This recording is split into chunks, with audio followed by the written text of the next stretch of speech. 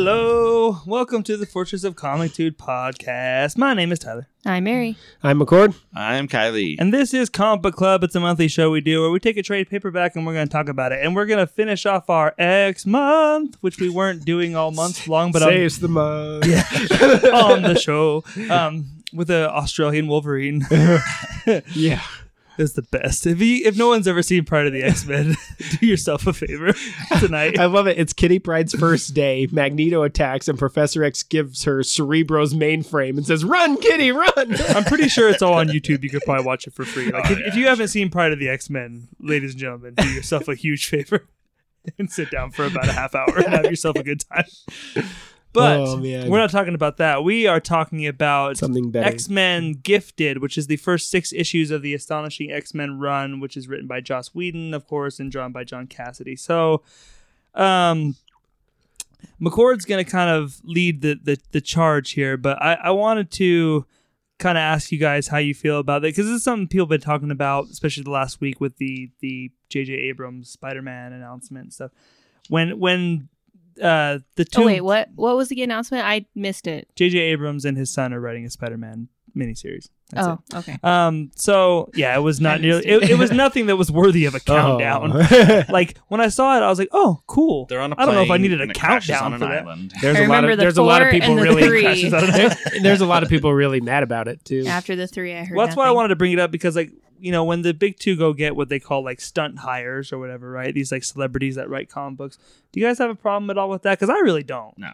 I don't either. As long as they're going to write something good. I think we've gotten some good stuff. Okay, out let of me that. take that back. As long as they can finish their story, like Jon Favreau's Iron Man comic, I don't think ever finished. John Favreau did an Iron Man. Yeah. Well, an issue or two. Okay. I can't remember. It didn't get finish. done. Kevin Smith. There's been a couple. He He did that finished. Spider-Man Black Cat miniseries that never finised. But the Bullseye. Oh, that's right. Yeah. Yeah, but I mean, you also got Dude, like. I would have read a Kevin Smith Bullseye book. That would have been awesome. But I mean, we also got Damon like Lindelof Quiver, did and we the got like Ultimate Hulk versus Wolverine, which okay. he did finish it, but it took. I mean, there was like a year hiatus to come back and like Mhm. finish like 2 issues or something. Yeah, But then we get like Guardian Devil and Quiver and stuff like that from Kevin Smith, which I think are both great. Right. You know, I'm okay. I'm okay with it normally. My fear on this one is J.J. Abrams called up Marvel and said, "Here, my 20-year-old son that's never had a job wants to write Spider-Man." yeah.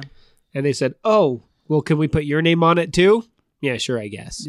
Like, you know what I mean? Like, I'm not sure how much of this. I wonder if it how goes much back hand- farther than that. I wonder if it goes how back. much hand J.J. I wonder if Abrams it is gonna goes have back in it. as far as Disney going, "Look, JJ, we put out The Last Jedi.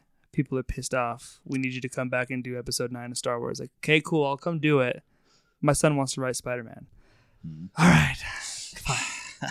We'll give you a 6-issue mini. Okay, cool. All right.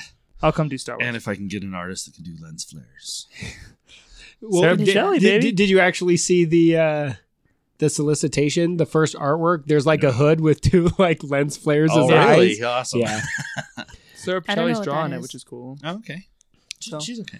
But I mean, I don't. It doesn't bother me at all. I think we've gotten some really good stuff out of that. You know, Yeah. obviously the Joss Whedon stuff. I do think it'll be Yeah. the 13th Spider-Man book on the shelf, though. Oh yeah, I mean At that's least. getting a little ridiculous, but you know, I mean, Yeah, Max that's Landis my isn't problem. really a name anybody wants to mention at the current moment. But I mean, he did some comic stuff that wasn't bad. Jeff Loeb came from movies, and he's had a pretty decent career in comics. Why don't we want to talk about that guy? Max Landis? You Um, Google it. Okay. That's a discussion for another time. Okay. That we don't need to get into. But he's kind of an a-hole. We'll just leave it at that. Yeah. All right. But I just wanted to get you guys' kind of take on that of like, because people say like, oh, wouldn't it be nice if I could just go pitch a book, like basically calling it as like their privilege because they're celebrities, you know what I mean? That they can kind of get in the door. Well, if you're a easier proven than- storyteller, then absolutely. Yeah. It's the fact that it's his son that's writing it that's the problem. Co-writing it though. Supposedly. Like how much of this is going to be Abrams' name and how much of it is it going to be his actual influence? Well, I would hope that JJ would take it somewhat seriously because that's his name still on the book. It's like, no, I'm going to make sure this thing's at least fairly solid because I'm not going to put my name on this book. I know you're my son, but we're not going to put a piece of crap comic book out there and have my name on it. Yeah. I don't know. But I don't know. I thought it was worth noting just because that was something people have been talking about quite a bit for last week. That they were like, oh yeah, what privilege it must be to just be able to go say, hey, I want to do a Spider-Man book. Like, okay, Right. Okay. Because I know McCord, you've talked about trying to break into comic books and stuff. Yeah, in the past because of this book. and how hard it is. Yeah, no, I was actually in New York trying to break into comic books, and it's really very difficult. And I've had an easier time breaking into film and television than I have with comic books. And at the time that Joss was writing this book, you have Peter David, who is a New York Times best-selling author. You have Marjorie Liu, who's a New York Times best-selling author. You have, at the time... JMS is another one we didn't really consider either. Because he's done a lot of film and other stuff, too, that, kind of came over to comics and did a bunch of stuff. Yeah, but he's always been a writer. Yeah, but I'm saying, like, he wasn't necessarily traditionally a comic book writer per se, too. So he's another one of those that kind of was a celebrity that came over. Orson Scott Card did celebrity. Ultimate Iron Man at the same time that Joss Whedon was doing this. So I was looking at things and I'm like, oh, so that's my competition then. Yeah. I'm up against Orson Scott Card, Peter David, and Joss Whedon. Well, okay. So I was currently having conversations with C.B. Cebulski at the time, who's now the CEO or the editor-in-chief at Marvel, the AIC. And I said, you mean Latoya Yoshida, whatever his name is? Toyota Honda. And I told him in a chat on MySpace that just to date this conversation. Just to date this conversation, that if I had to go the Joss Whedon route, then that's what I was going to do, and that's when I started writing screenplays instead of comic books. So I mean, it was in large part because of this book in the first place. Is there anyone that's unaware of Joss Whedon at this point? If anyone out there doesn't know who Joss Whedon is, obviously pretty famous TV and film director. And screenwriter. I think did a little movie called The Avengers. 2 of them. Yeah. One really good one and one. Also one called one. Toy Story. One of the writers on Toy Story. Was he a writer on Toy Story? Yeah, it sure was. Was he really? Yeah. On the first one? Yeah. The first one. Shit. Yeah. Buffy the started out Vampire writing Slayer. Roseanne, if I remember correctly. That seems like Was he opposite. Was he writing her tweets? like the opposite side of the spectrum there on that one. I think most people. I don't know. When I hear Joss Whedon, I think Buffy. That's the first Sure. thing that I connect him Buffy with. and Angel, Firefly. Firefly is another just cult TV show. But I mean, Buffy was one of those things that, at least for me, was like I don't want to say like a big part of my life, but it was just one of those things that was on every day when I was growing up. So it just felt like it was a part of that routine for me. I wasn't like a diehard that I watched every episode, but I would watch it fairly frequently. You know what I mean? So like it's a show that I have some fondness for. I haven't seen it. 4 episodes. Really? I haven't seen Buffy? it recently, so I I love don't Buffy. know how well I have. it holds up. Spike is my bae. That's Angel. what my Angel's mom a likes better Spike. show. So I don't know how well Angel Buffy was good, holds too. up, but I have some Angel nostalgia was a for good it for show. sure. Angel's a better show if you're an adult. The whole Let's reason put I it that didn't way. watch Firefly when it originally aired was they advertised it as the guy who brought you Buffy and Angel, and I'm like, well, thank you for the warning. I will pass on that. Oh my god! And then I saw the movie, and I'm like, I'm going to go watch this show now. Oh, for Firefly? Yeah, I kind of I saw Serenity first Me too. before I saw the TV show. Dude, I was so backwards on my Whedon timeline stuff. Like, I saw Serenity before I saw anything else, and then I was watching. Well, then I was watching like Castle and Chuck, and there was Adam Baldwin and Nathan Fillion. They're like, oh, well, they're on this show called Firefly. I'm like, what? And then I watched Firefly. I'm like, oh, I should probably go back and watch Buffy and Angel now. Like, Alan I Tudyk's just went in completely Firefly too, backwards. right? Oh, yeah. Okay, yeah. Oh, yeah. I've never seen Firefly, And, but I'm aware of its cult and Dr. status. Horrible's sing-along blog, Joss Whedon. That I have not seen. I'm not a musical Oh, that's right. guy. Yeah. But it's so funny. Joss Whedon also maybe It's not so the best funny. human being alive, but Yeah. I just want to make that clear. That I know there are people out there that despise this person. We're more obviously talking about his work than his work rather than his off behind the scenes So endeavors. for context, right before we hand it off to McCord, Astonishing X-Men comes in right after Grant Morrison finishes up New X-Men. The end of Grant Morrison's run, they destroy Manhattan basically with Cassandra Nova and a bunch of other things that Yep. go on. Zorn. And yep. So They destroyed the that's- mansion. So Jean's dead. Xavier is gone at this point, and so Scott and Emma basically decide to rebuild the school because the school gets blown up every other week. And Jean was just killed Yep. again. Yeah, again. And so so Scott and Emma decided they're going to run the school now and kind of reform the team, and that's kind of where this gets set up here. So the new X-Men run is like, I mean, McCord disagree on that, but it's one of my favorite. I'm going to go back and reread it. It's been a long time. Maybe I'll have a deeper appreciation for it now. There's so many things that I forget that were introduced in that run that I'm like, oh yeah, Grant Morrison did that first, huh? Like Emma Frost, like diamond form and stuff, whatever. I'm like, oh yeah, that Cassandra Nova, that's his character and everything. I'm like, oh my God, I forgot that he did all that shit. And he was also the first one to make Xavier's school like a school. Like before that, it was like, oh, this is a place where we could like take kids and teach them how to use their powers and stuff. But like Grant Morrison was like, what if we taught them like math and science and shit too?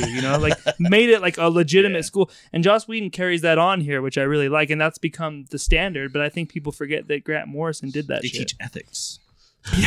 from Emma Emma Frost Frost. specifically teaches ethics. So Not everybody's okay with that either. As we learn.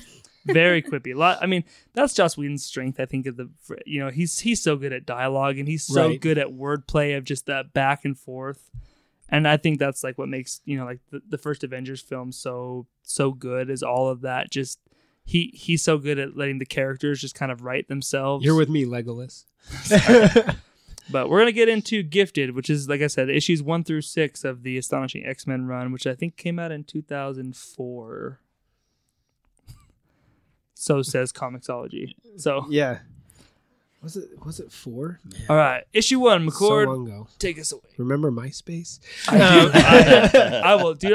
I'm one of the few defenders of. I think MySpace should have sticked around. It was cooler than Facebook. It I should have sticked don't around. know. It was really No, cool. I agree. I don't know why Facebook overtook it. Like MySpace was much more personal. Does You could MySpace like still exist? it still I think it exists, but does. like it's basically like an abandoned cow town. Let's all go there. I was for a getting onto while. MySpace We're moving our when fan everyone was page there. switching over to Facebook, and I was like, "Well, you guys go into this? It's boring." MySpace, you could like completely personalize everything. You had a song on your page and your background. Like it was just And now you can too with Facebook. yeah, but it was just a way cooler thing. Like it was way more like interesting of stuff you Yeah. could do. I'm like, why is Facebook?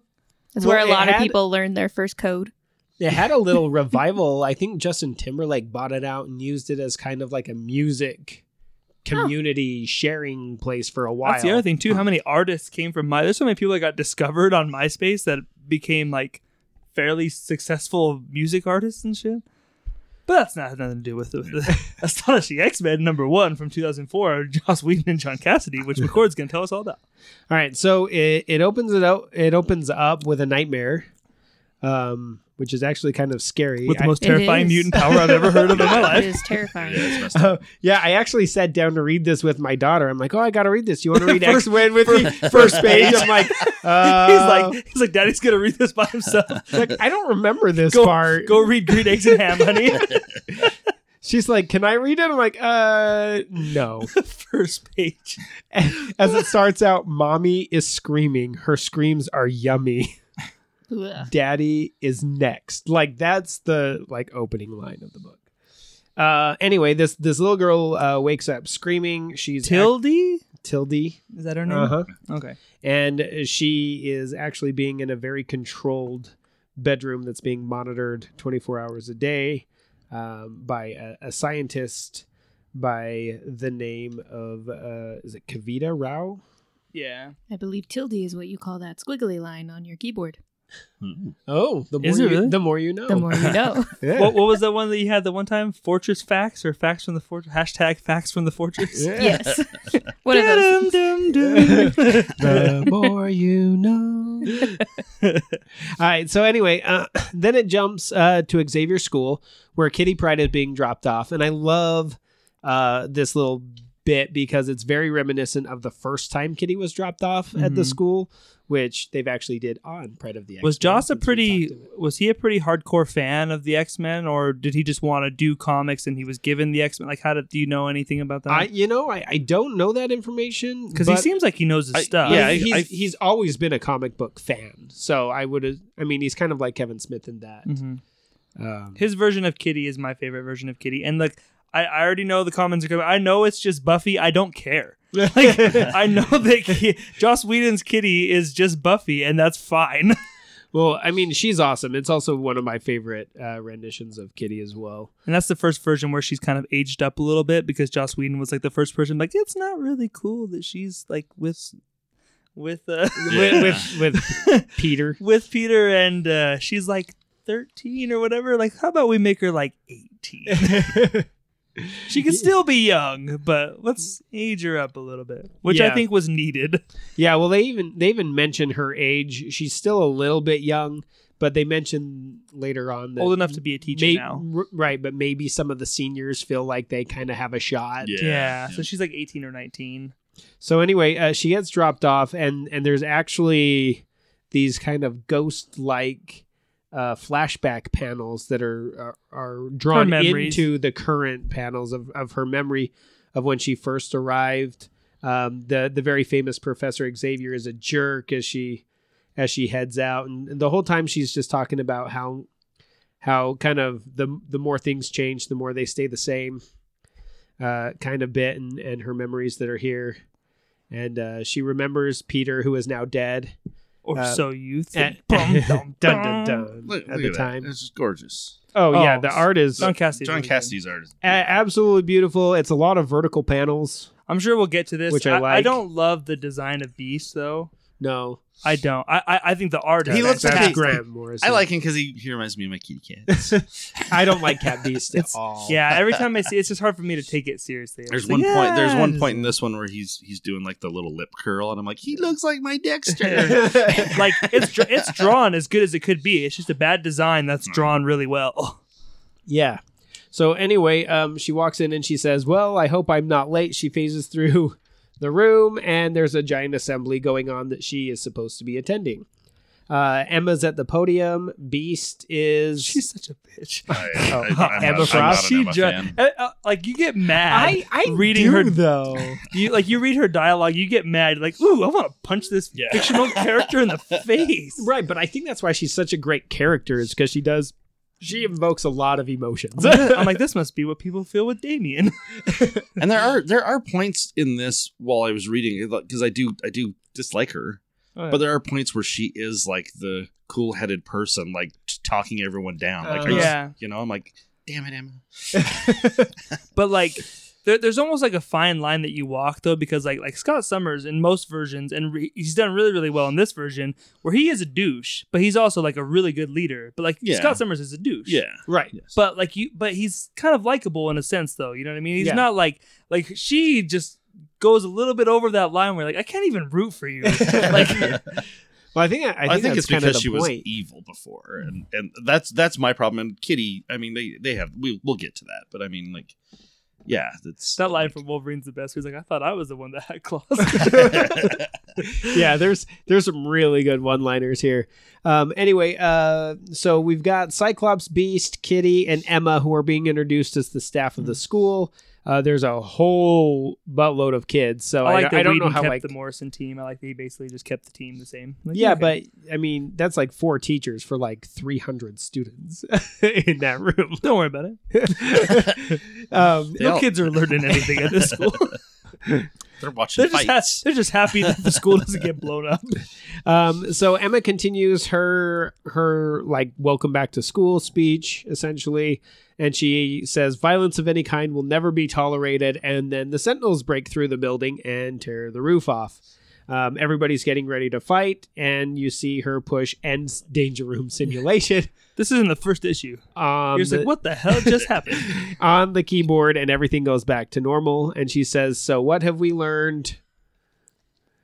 We have learned the first lesson. They will always hate us. That's great. Which I think is like such a punch, man. Like, it sucks too because like, I mean, and Kitty even calls her out on it later too, where it's like, you're really not much for motivational speeches, are you? Like, basically like, everything sucks, guys. We all suck. Everyone thinks you're terrible. Yeah, like, she that's says, good. We will never live in a world of peace, which is why control and nonviolence are essential. We must prove ourselves as peaceful people. We must give the ordinary humans respect, compliance, and understanding, and we must never mistake that for trust. So, I mean, already not great. The dialogue is so good, though. It's I mean, so through good. the whole thing. Like when Whedon needs to be sincere and needs to be like, I don't know what the word is, but like when he needs to be kind of philosophical, he can be, but he also can be very quippy. Like the dialogue's just really, really good throughout the whole thing. Like he's able to switch tones really, really well. Yeah, it's fantastic, and I love the linear artwork as well. Like they're all wide panels. It's almost like watching it on a widescreen TV. Yeah, it's funny because I read it digital to prepare for this, so it's like I didn't really notice that as much now until you see the pages by themselves. Because on Comixology it's a guided view, so you get one panel at a time. You know, so looking at it, it's like, oh yeah, it is, huh? I would have never thought that. See. So, does that make it better? So yeah, it does. This. Oh yeah, like when I read a comic book, I mean, when I flip that page, I look at it, I take it all in, and then I go back to the top left and I read it. But and then after I'm done with both pages, I'll take it all in again. Especially some of these. Like, the best point for digital though is that I can't spoil things for myself. Because like when it's panel by panel, like when there's a reveal, it actually hits really well because you get that build up of panel to panel to panel. Instead of like when I turn a page, I'll do the same thing. I kind of look over the whole page first and then go like, oh, this is gonna happen. Okay. So Scott's talking to Emma, and Emma tells him that there were at least, what did she say? At least 10 kids that 10% of the kids were excited for a fight when the Sentinels came in. And she's going to narrow down who that is. And then they go to bed together, which I think this is the first time that we've seen Scott and Emma. I was going to say, do you want to establish that they were like I was very confused. That they were mind banging at the end of the Morrison stuff? Oh, that's right, yeah. But he's like, I never really cheated on my wife because we just met in her mind and banged. That's cheating. Mind cheater. But like, mind cheater. Yeah. So if me and Kylie are both thinking about doing the nasty right now at the same time, does that mean that I'm cheating on with each other? Sure. Okay. Are you? It's passionate, baby. It's the real deal. What makes it cheating is that they're conscious about. It's the fact that like she's clearly in his mind and they're doing it. Mm-hmm. So if I think about killing a guy, does that make me a murderer? Because I've killed a lot of people. I've hit a lot of people with my car. I've blown up a lot of buildings. And I've stolen a lot of things. Anyway, so this is my favorite part on this next page. We see a thing that says, so tell me, which stage of grieving is this? And it's Wolverine literally sitting on the foot of the bed. He's purged. He's purged. This is Wolverine's first appearance. And he says, which stage of grieving is this? Denial. And Cyclops just takes off his visor and blows him through the wall. It's fantastic. And he says, strike a nerve, Summers. And Scott just walks out completely just in his boxers and just blasts him again. Hey, Logan, that healing power is about to come in real handy. Boom, just hits him again. And Emma makes a very good point here. She says, superpowers, a scintillating wit, and the best body money can buy, and I still rate below a corpse. I mean, like the rivalry between Logan and Scott, I think is one of the best in comics. Because that love triangle between him, Scott, and Jean is probably like only second, maybe classic. Second to like Betty, Veronica, and Archie, maybe in like history of comics. And Jimmy and Lois and Clark. Well, you could say like Lana, Lois, and Clark, sure. But like, I don't think that compares. I was trying to make a joke, Tyler. Jeez. You know what? We don't joke about Superman. And I love that. So Beast is like reconfiguring the danger room and accidentally created a very miniature Hawaii that they all have to sit on. Which is really cool. They're all like, why are we so big? And even Beast is like, you two should be way past this rivalry by now. Like, why are we still fighting each other? Because it's Wolverine and Cyclops. Yeah, and Cyclops like, yeah, don't worry about it. Like Wolverine is like masculinity and adrenaline incarnate. Like, right. And then Cyclops is just prideful and also a douche. Yeah, so, we got two alpha males here. Yeah. One who doesn't like taking orders from anybody, and one who knows that he's the one to be giving orders. So anyway, Scott keeps talking about how they're a team, how they need to get bigger, how they need to go back to being superheroes. Wolverine's complaining about wearing tights again. Yeah, he's like, don't tell me you're talking about tights. I love the use of the danger room throughout this whole book. Yeah, it's just kind of like every time you see it, it never place. looks the same, but it's great.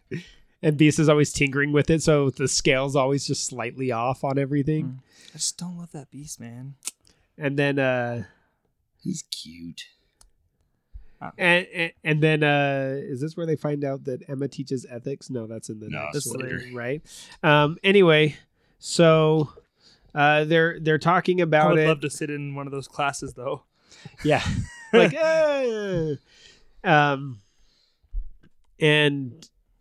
and he's talking about how they just need to be better, how they need to be a team, how they need to be a superhero team again, and how the black leather put people off. They need to be intimidated X-Men. them. That saved the day. X-Men. Best theme song of all time. Kitty asks why she's there because she doesn't have any offensive firepower, and he basically tells her that she's a PR stunt, that people like her, and but here's something that I don't necessarily Doesn't he say something agree about with. like your powers are more defensive based or something too? Whatever, yeah. It's protective. That's what it is. That's yeah. But like, wouldn't like somebody walking through walls be like the most threatening power ever? I mean, that's what they open the first X-Men movie with. Is there's a girl who can walk through walls. What's to keep her from walking into a bank vault or your house? Yeah, that's true. I mean, that's kind of terrifying. But she doesn't look it, right? She looks nice. She looks like a nice person. Buffy wouldn't hurt anybody. She's the nice little Jewish girl next door. Right, exactly. Whose name is Kitty, for God's sakes? It's Catherine. Catherine. I know, I'm just kidding. I'm making a joke. We don't Kyle. joke about X-Men here. That's right. They go back to Dr. Rao and little the little terrifying girl with the nightmare. Whose name I already forgot. Thank you. Tildy. And they're about ready to go on. They're getting makeup on. There's lights. There's obviously an audience, and they're ready to go on stage. Wolverine and Kitty have a nice little heart-to-heart talk, and Wolverine tells Kitty that he thinks Summers has gone nuts, that they got to go back and be superheroes. I like again. that it took Kylie a second.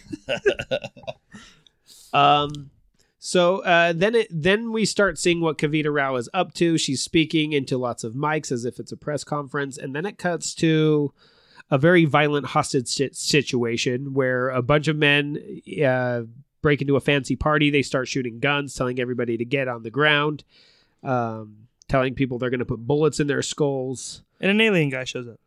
Yeah, pretty much. Cyclops sees it on the news, and he basically says, "This is going to be your chance." I mean, they didn't call him on the X phone. No, The president didn't call him. on the bat line. I would say everyone should understand that reference, but based off the box office numbers, no one's going to understand that joke. Nope. And Dr. Kavita Rao, she starts talking like she's very sympathetic to humans, or to mutants, excuse me. She's saying that they're people, that they're no better or worse than nature and anybody else, but then she goes on to say that they're people with a disease. Yeah. She's like, you know what? These people are people. They're disgusting, but they're people. Right. The people. Right. An alien guy shows up as the ringleader of the party, and then it cuts to like the suiting up scene, which I actually really love, where it actually one thing I really like about this is that they show that they have like an actual locker room where they have to go and change their clothes. Beast is putting his glasses away. Wolverine sneaks his paws. Cyclops pulls his hood over, and then it shows their costumes for the first time. Okay, which are some of the we best got to talk renditions about this of the for a second. costumes. So How did this page look on your little phone? oh, looks great. Yeah, no, I love this. We have to astonish them. Yeah. That's what That Cyclops was a little says. on the nose. Yeah, but I love. But we got to talk Yeah, about when I this for read a that second line, I because was like, I the see name of what the you book, did there. time to make nice with the public. We have to do more than that, Logan. We have to astonish them. so like, you know, we've talked about numerous times that like Morrison's X-Men, they kind of did the movie route with the leather black. Joss Whedon came in here and was like, yeah, fuck that. which I like. because I mean I do like those Except for Frank Quietly Cyclops is wearing costumes. mostly I black. don't think they're terrible, but I do much prefer when I think of the X-Men. I think of this like colorful cast of characters. I'd say Right. Cyclops is more of a darker blue. Yeah, but do you guys like sockhead Cyclops? Because I don't. I like open headed. What I like about this Cyclops. costume is it's just a mixture of his costumes Of throughout the old years. and I new. love the color. Yeah. I love the colors and everything. If it was just the open, I like the Jim Lee open. I head think I Cyclops. agree with you. I really grew to like the hood Did you as well. Okay. As well, but especially reading this Uncanny right now where he doesn't have the hood on, it's like, oh yeah. but I also like that he has his like 90s bomber jacket back too, and I really like that too. I like that design a lot. It just I don't like the head. I don't know. There's something about. I mean, I understand how classic it is, but it's just I'm like, for me, no. I much prefer that Jim Lee. Right. You know. And I feel the same way. I especially feel that way with Havoc. I never liked Havoc's hood, and I always liked more of the free flowing. What about Morph? the only man who ever made me laugh? He didn't ever have a hood. No, he didn't. But he didn't really have a costume, did he? It wasn't like a Yeah, yellow. Yeah, like, it was kind of like kitties. They didn't take that much Like time kitties in designing it this. because they knew they were going to kill him in the first episode. Waste. Okay, so the first issue ends with the X-Men getting in the X-Jet and the X-Jet flying off, showing the hostage situation led by an alien who's looking out the window. Do we know his name yet? It's Ord, Okay, but I don't. I didn't know if they had revealed that yet. No. Spoiler. And then jeez. Kavita Rao announces to the public that they have found a cure for mutants. Dun, dun, This is the dun. part where we talk about how good Last Stand could have been. Yeah. Well, I mean, they had the legacy virus, which was meant to kill all the mutants, but I think this is like the first time in comics where they announced that they have a cure. Like This that they can predates- reverse instead of like engineer it. instead of wiping This them predates out. Right. Last Stand by like what, a year or so? I'm Probably. not too sure, to be honest with you. I was actually 2004? thinking about This that is when I was 04. reading it. I think Last Stand was 5. I thought it was 6. I thought Maybe it it was. was I thought it 6. was 6 too. Okay, still, but I mean that's still pretty. They had a story they could have literally just adapted. But I mean, either way, This story in live adaptation would have been awesome. No, Yeah. But to be honest, though, like this book was so fucking delayed when it started in 2004. yeah, They didn't have enough of it done for the movie to pull from. Probably, I'm sure. But I mean, this wasn't the first. Yeah, time. Last Stand was 2006. This wasn't the first introduction of like a cure, though, right? Was it? Yeah. Yeah, Well, that's it was what an Comic act- just an said. actual cure. Yeah, Okay. Everything else was meant to wipe out the mutants. They had released They the had, like- legacy virus, which is how Colossus died, sacrificing himself for the cure for the legacy virus. But this is the first time that they have Which said, they address in the book as well, too. right. And this is the first time that they've actually said we can reverse mutation. Do you think that was Whedon's pitch? Because that's a solid ass pitch. Like, if that's never been done, and you just came in, it's like, hey, look, I got a but now pitch it's for been the done X-Men. too many times. exactly. Since then, because- this has yeah, been yeah. like the go-do default. That's a solid pitch, though. Like the first time, like, hey, I got this pitch for the X-Men. What if like the government created like a cure that reverses mutations? Like, oh yeah, yeah. How have we not thought about that over Yeah. all these years? Do you think that was it? Like that? Like basically, this is what I got. Like, okay, yeah. What do you need? Like, I need John Cassidy in about 24 months to do 12 issues. So they bring Done. out Tildy. Yeah, so we go back to the flashback of Tildy and what actually happened in her nightmare, She's a murderer. and Dr. Rao explains to the public that this little girl has the mutant ability to bring her nightmares to life, which ultimately slaughtered her parents. We actually see the scene. She's and basically a it's Green Lantern creepy. without It's- a ring. it's She gruesome. basically can just create constructs out of her mind. yeah. While she's dreaming. And it's like an evil alien, And she's kind of like thing. she is. She's there. Yeah, she's in the middle of it, and it's like in the beginning it said that her mom's blood tastes yummy and her dad is next. Like, Ugh. I mean, and she has people like nailed to the wall through their chests, like staked to the wall, and it's crazy. Pretty terrifying. It's nasty. So the X-Men arrive on the scene for the hostage situation, and it's a big fan. X-Men. And it's a I like party. all their entrances. It's a party that Emma Frost has not been invited to for the first time in years. She's very mad about that. Yeah, she is not. She She is not would happy. be. And I love this that Kitty's taking people. Oh yeah, how Kitty saves the Yeah. hostages. That's so Yeah. awesome. Dude. Yeah. She's just coming up through the floor. She's like, She's just pulling people right underneath their noses, Well, I love literally. the first one, she comes up and she has to like plug the, hold their mouth so they don't scream. Uh-huh. Yeah. dude, like, And then, yeah, they're all laying on the floor, and Kitty's just saving all of them, and no one's even paying any attention at all. And then a guy starts shooting the window out of nowhere, and he We says, find out There's he's a crazy. swimming Yeah. coach or something. "Thought I didn't see you, huh? Thought you'd sneak by." He said, "Who are you talking to?" He said, "My swim coach." oh, yeah. When I had to go back and read that like twice because I was like, wait, what did I miss? Yeah. I thought I was missing a That page was or really something on a digital file. And then they're like, yeah, Emma's here. Yeah. Miss Frost is here. Pay attention." Then Will Beast. you explain her power set for anyone that doesn't? Yeah, isn't so I'm aware? She can turn to diamond. Come on. It's true. Yeah, Control but people's minds. And she's gorgeous. Bang Cyclops in his dreams. and she's That's also true. she's almost as powerful as Professor X is as far as mental. Is she like a Telepath. level 5 then too? Probably 4. 4. Okay. Yeah, yeah. She's She's up there. she's an She's up extremely there. she's an extremely powerful telepath. She can push your mind. She can make you do things that you don't want to do. She can read your thoughts, and she often uses it to make you believe that you're seeing things that you aren't really seeing. So she can like She- really yeah. deeply influence people. Oh yeah. She's kind of terrifying, actually. So and then comes like the intro.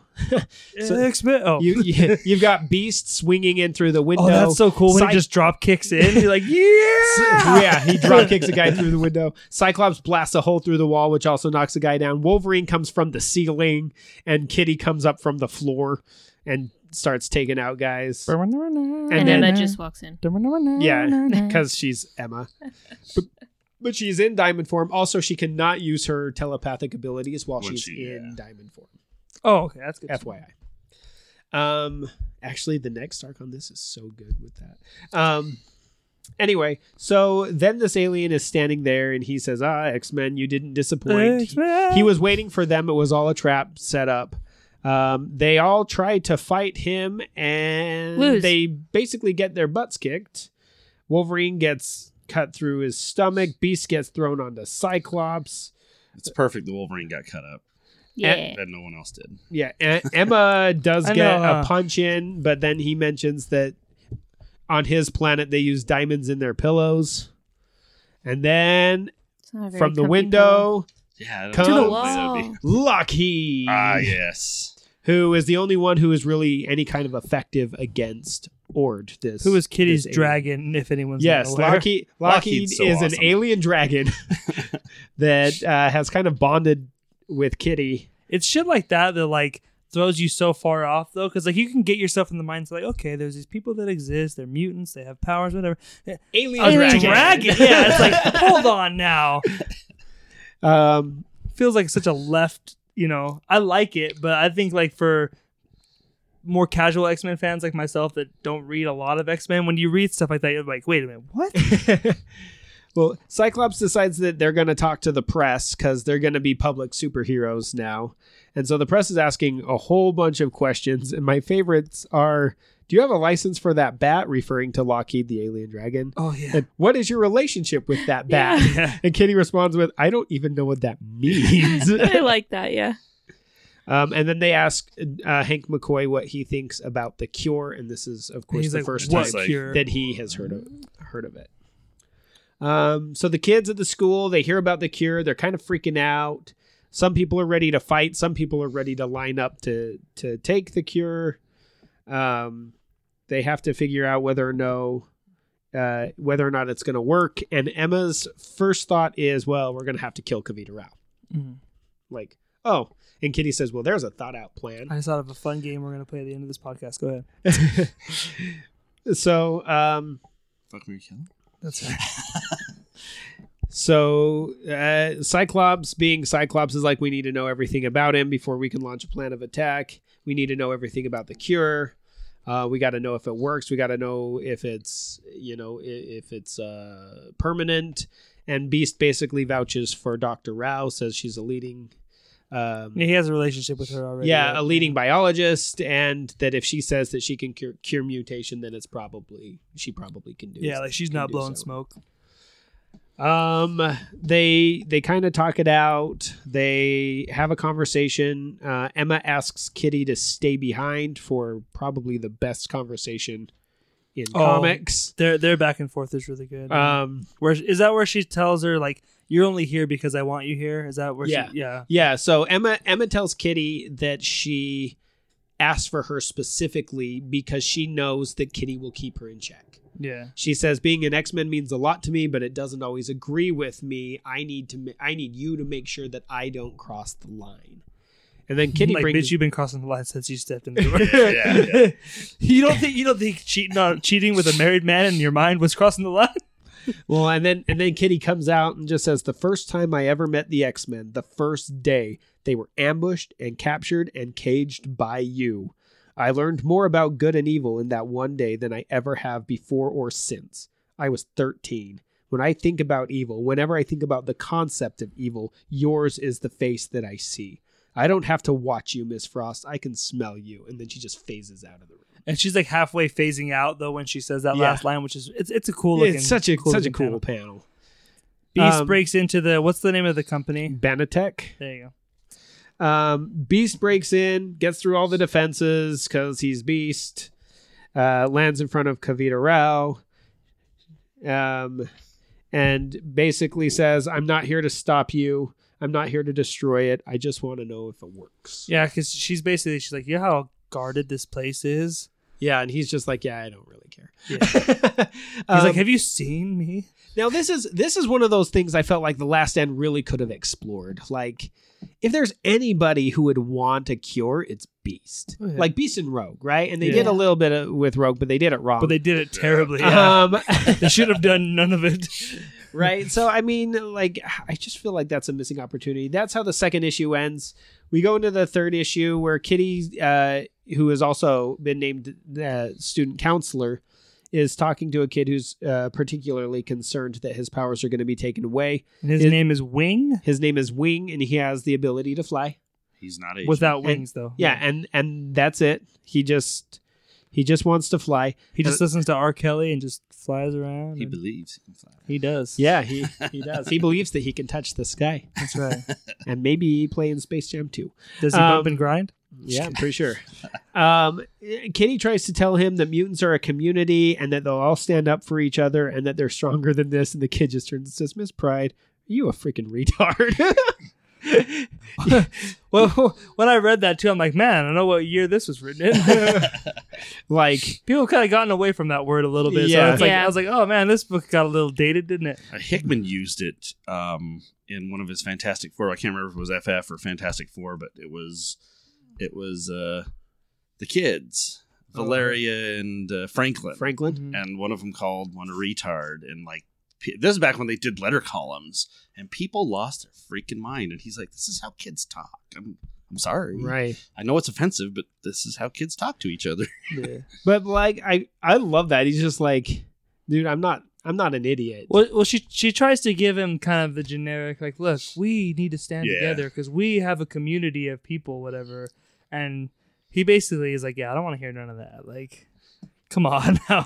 Don't give me the we're a mutant community routine. People are lining up for the cure. Yeah, so then and it's not even like they're not even approved to give it to anybody at Not this yet. point. And these Mhm. people Yeah. are like going to camp out. Yeah, they said I think they said that there's like 1,600 people lined up just to get the cure. As there probably would be, though, right? Oh, Yeah. I would imagine. Oh, I imagine absolutely. riots would be happening. I mean, that was kind of the same thing that we saw like when they announced that Obamacare was going to be a thing. Like before the law was even passed, people were like lining up asking for it, and it was like, no, well, they're still. You realize I got to pass the law. Like there's still there are still steps that we got to take here. So people are lined up outside this Banatech, and then we go back to the mansion, and they're having basically the morning coffee. And this is where we find out that Emma teaches ethics, and Kitty does have a huge problem. She can't with help that. herself. She's like, I love it because they're having this whole conversation. They mention the ethics thing in the conversation. The conversation goes on, and Kitty afterwards is like, whoa, you teach ethics? Yeah. How are we not discussing you that? teach ethics, and she says, yes, let's make jokes right now. She says, I'm not joking. I have a very large problem with that concept. She says, our students are fleeing the school, you half-wit. And Kitty replies, well, maybe it's time for another peppy "they will always hate us" speech that I'm sure that helped. Yeah. And then Savage. Wolverine just says, I thought I was the one that had claws. Did we already pass the part where, yeah, we already did, huh? Where Wolverine, it's after they come back from the first fight, where he has the line, he's like, I'm not doing anything that doesn't involve beers. Yeah. I was like, Wolverine is my spirit animal. They're like, you and Cyclops can fight again. He's like, I don't do anything without beers. Well, you can fight for beers. Yeah, and Wolverine's Beast is like, yeah, you all can right. fight for beers. What's that meme? I think I sent it to you where he's sitting there kind of hunched. It has nothing to do with this, but it's Wolverine. It looks like he's bummed out, and I think it's Laura comes in. Is there anything I can do to help? And he's like, are you a beer? Oh, yeah. God bless Wolverine. And this is where Beast walks in and mentions that Kavita Rao has given him a sample of the cure. Bum, bum, Bum, bum, bum. And he says it very nonchalantly. Yeah. And Wolverine's like, what? And yeah, that catches Wolverine's attention real quick. The next time we see Ord, the alien, his face is torched thanks to Lockheed, the alien dragon, who obviously has a greater effect on him for being an He's alien. an interesting design from the get-go. Is this his introduction, or is he? Yeah.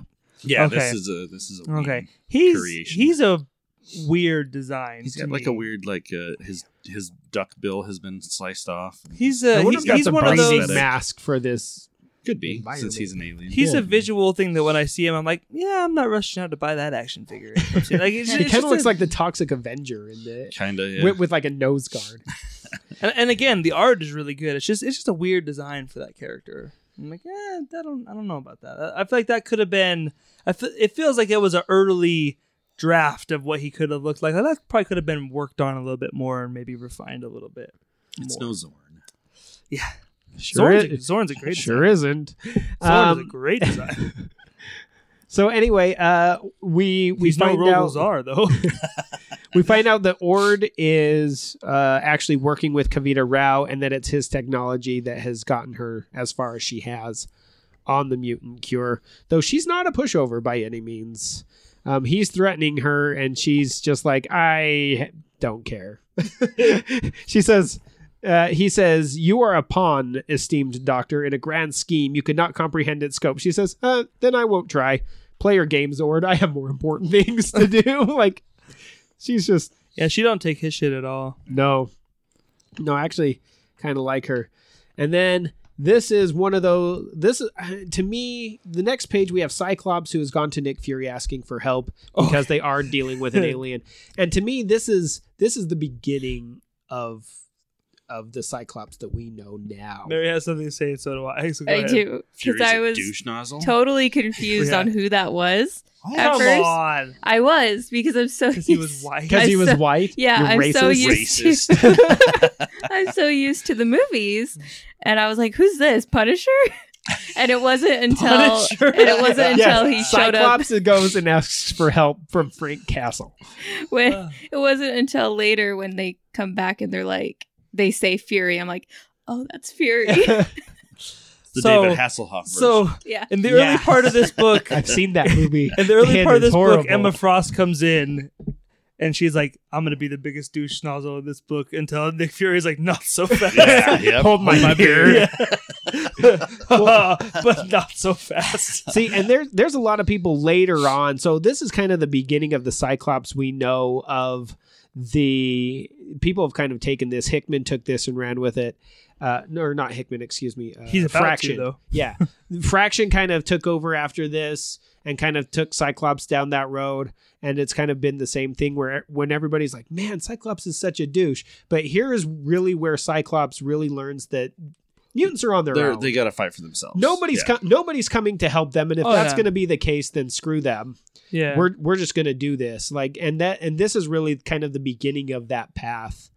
Right here, because Fury basically just says, he says, yeah, I'll help you find out who this alien is. He says, but if he's got some beef with your X team, that problem's not mine. And if you think anybody here is losing sleep over whether or not mutants might all suddenly lose their powers, then you ain't been to Manhattan lately. I mean, he basically just tells them nobody cares about you. To be fair, they For did being level a that mutant. city pretty good, though. They did. Yeah, and they definitely have reason. But he goes on to talk about how Magneto is one of them, and he's like, hey, no, that's not fair. But really, this is the first time that Cyclops is really like, okay, fine. If you're not going to help us, we're going to help ourselves. You didn't catch the giant helicarrier he was flying away from, Mary? You didn't Take that catch as a the no. helicarrier? I didn't catch that. She's I like, was "Man." like, oh, it's She's a like- it's a she's like- flying ship. Okay. She's like, man, Frank Castle's She was really like- done well for She himself. was looking at the wrong panel. Remember the broken window? I was. It's not even a panel; it's a whole page. That's what makes it all the better. Oh, I love this too, where Fury and Cyclops are talking, and he says, "What makes you think we would harbor a fugitive?" And he says, "How's Miss Frost?" Yeah. Yeah, Oh, he's like, Oof. and then and it's even worse too because like he's sleeping with her too. So like, Yeah. it's like a little extra sting. It's like not only are you keeping her around, like you're dating her Going basically. to Pound Town. and then Fury says, we're always watching you, and if there's going to be a problem, we're going to know ahead of time. And he's like, oh, really? Were you watching when Genosha was destroyed? Because I don't remember S.H.I.E.L.D. stepping in and helping out. And he's like, yeah, that's not on our territory. Yeah, that ain't American soil. I mean, this But is how I justify a lot of Yet Cyclops' he's actions. dealing with people that are dealing with aliens. Like, that's not American soil. That's another either. thing that happened. Like, Yeah, that's a global thing. that's another thing that happens towards the end of the Morrison run, that they have Sentinels destroy Genosha and a bunch of other shit that goes Right. on too. So And then Agent Brand, who we haven't met yet. I think this is the first time we've ever seen her, right? I think so. She Who? could. The green-haired- There's a secret. the There's a agent secret of agent that Sword. pops up, an unknown secret agent that pops up behind Nick Fury and says, "What do you think he knows?" And then it goes back to Beast studying the cure, and Wolverine walks in. this is the scene you were talking about a couple of weeks ago when we were Yeah. talking about The Last Stand. Really good. Like they could have done something like this. They could have just cut that right out Oh, of it. absolutely. Wolverine walks in and he's like, "Hey, what are you doing?" He says, "I'm looking at the sample." I'm He says, just studying. destroy it. I'm just running a couple tests. Yeah, flush it down the John. Like, I know what you're thinking. And he says, Emma can hear you like a neon sign. I want to get out. I want to get out. Is that how it goes, McCoy? Have you had enough? You wanted to see how the other half lives their half lives? And like Wolverine's kind of a dick at the beginning of it, but like as he kind of explains more though, where it's like, no, dude, like I understand. Like trust me, Yeah. I would love to have done the whole married thing, whatever. But like the fact is, you go do that, and then there's still more mutant people suffering while you're just like standing by. Like you can't do that, dude. We've basically made a commitment at this point that like we fight for this, we believe in this thing. Right. And he even says, it's because you're an X-Men. Yeah. Like, if you do this, that gives a green card to anybody else who wants to do this. Like, you give people an excuse by doing this. And he says, some weak sister in the freshman dorm wants to drop his powers. I could care less. But an X-Men, one of us caves and it's over. It's an endorsement stamp for every single mutant to be lined up and neutered. And you know that, and you know that. So either flush it down the John right now, or I'm gonna turn you into a throw rug. It's like if you ever had like a like a celebrity or something, like say you really looked up to when you were a kid, whether it be like an athlete or something, and like they get in trouble for something, whatever. It's like, Yeah. oh no, not you. You know what I mean? Because Yeah. it's like you know, if like you idolize Michael Jordan or something, and then he gets in trouble for gambling or whatever, and it's Yeah. like you look at these people as like gods. You know what I'm saying? So it's like. For the mutant community, they're the people on the front lines that are actually fighting for this shit when no one really cares about them. Like Nick Fury's established that. No one cares about you guys. No, but the so- mutants do. Exactly. But like so that's what I'm saying. They're the only ones that are fighting for their community because no one else cares. Right. And so if one of them folds, then yeah, like that looks pretty crappy. Yeah, It's a absolutely. bad look. Absolutely. So then I love this. So then Wolverine and Beast fight. The fight goes out in the hall, and one of the kids says, so the teachers just spend all their time just trying to kill each other? This place is so I love cool. this place. And then Emma makes them stop and bow to each other in the hallway. And then they go to the best version of the danger room that you'll Now ever get see. into the danger room before I make you bloody tango. And it's Oh, all yeah. pink. It's like a child's playroom, but they're all like really small. It now. looks like almost like a tea party or something Yeah. like Uh-huh. a kid would With have. stuffed animals. Yeah. And Emma says how fitting it is because they're all acting like children. Mhm. And then Kitty oh yeah, says- because she's like, I didn't design it, but it is fitting. And then Kitty walks in and says, she's a teacher, ethics and all. Like, Kitty is Zinger. not dropping this. And I love how Wolverine just plops in like a teddy bear's lap. And he's just like, As much as I've bashed on Emma, though, she does get the best joke of the whole book. We're not there yet, but when it comes, I laughed out loud. It was the only time. Like there was a couple times I'm like, like there was a thing with Emma later that I was like, oh shit. Oh, and then this is where Scott starts making his plan. He says, Kitty, you're the computer whiz. Start running down Benetech. I want to know exactly who's funding this research. Hank's in the lab. Emma, check on the students. I'm going to contact some of the other teams, see how far this is reaching. Wolverine says, me. And Scott says, have a beer and stay away from Hank. He says, it's a plan. So that's pretty They great. really are all freaking. Yeah, they're all like white. Yeah. They're all white panels. Like I say, it's a different experience when you're looking at the pages together and stuff. Like, yeah, I'd never noticed that. And then It's an art form, baby. Oh, for sure. Emma says, Kitty thinks I'm controlling everything you say. And Scott takes a beat and looks. He's like, you're not, right? It's like, you'll never see me naked again. Is that And a then- threat? and then Beast finds something which apparently he doesn't tell anybody else. But he says that the DNA that they're using, that they're experimenting on, is somebody that they know. And he says, why does nothing ever stay buried? And Scott assumes that it's Oh yeah, that they've been testing it on a dead body uh-huh. that they believe is genes. Issue 4. Yes, issue 4. Dun dun dun. X-Men issue 4. X-Men Doesn't get old. Coming for more. There we go. So then we get a little bit of Ord's back history. He was kind of a champion on his planet. He earned the right to come to this planet to stop the mutants. That's fair. That's what we know of Ord so far. See, if it was just this with the if it was just that costume without the hood, that would be super awesome. Yeah. Well, I don't even mind him having like the little mask thing at the bottom half. I don't like the whole. So they round up the X-Men, but they don't tell them everything. They just say that they're working on a mutant at the labs and they're going to go see who it is. They show up to the labs in Benetech. Kitty's on point. While Kitty phases through, plays with the security system, gets everybody in. And then Scott says basically, all right, we split up into teams. We go back to the mansion, and Wing and Armor are in the mansion, and they get confronted by Ord, the big alien guy, who is now in the mansion, and they tell them that the X-Men aren't home. He wants to fight the X-Men so bad, and he keeps Yeah, getting screwed. yeah. Every time he tries to draw them out, he never gets to. They're where he should be. And he's Then he where goes they to then he goes to their house, and they're not there. Because they're where he should be. Yeah.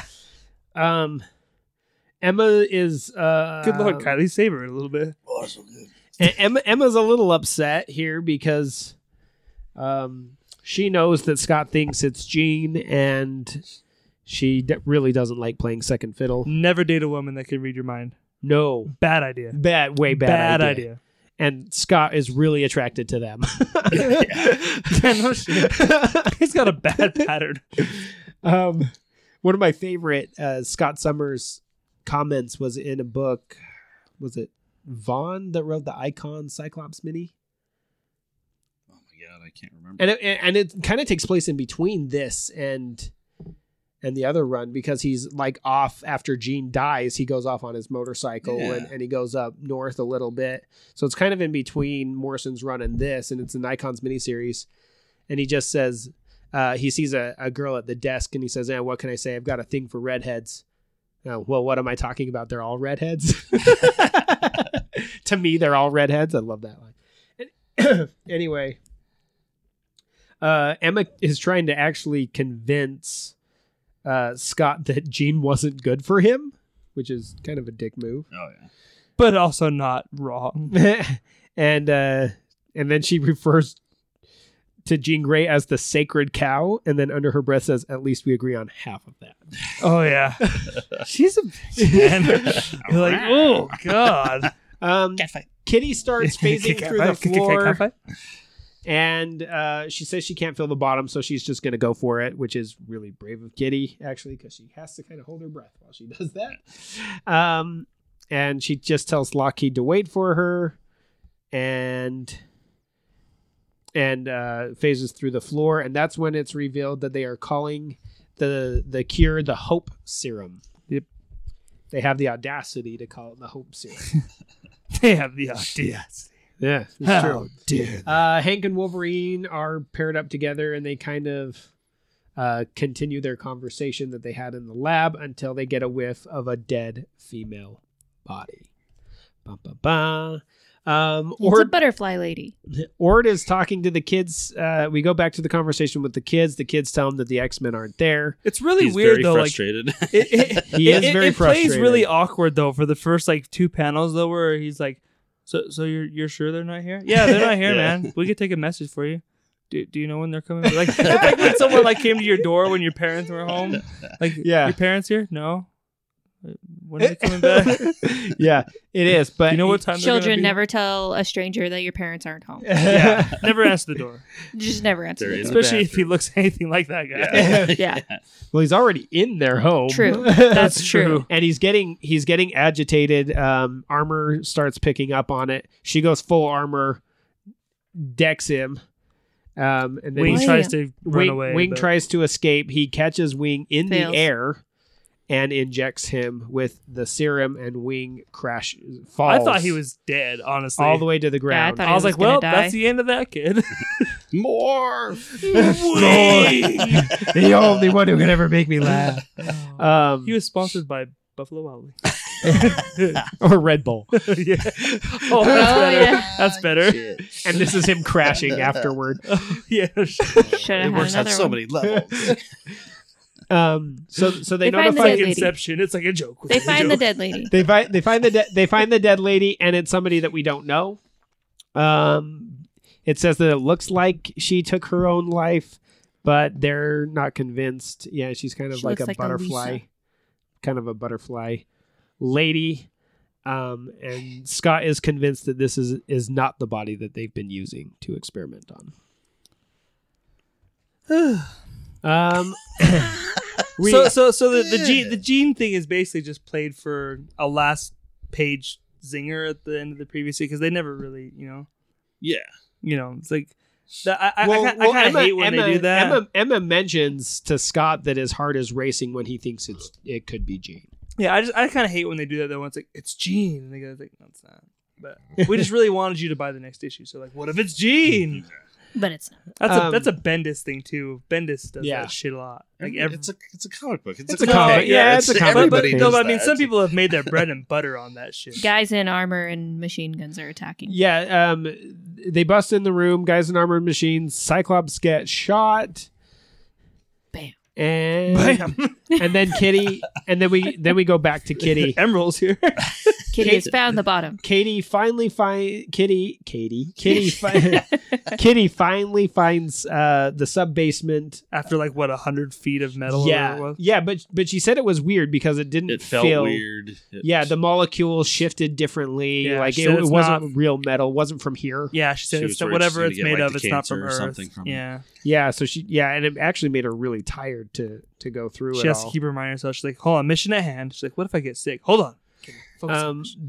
The guards see her. They start firing at her. She picks a lock. She opens the next door, and then you Cling. see a bullet. Cling.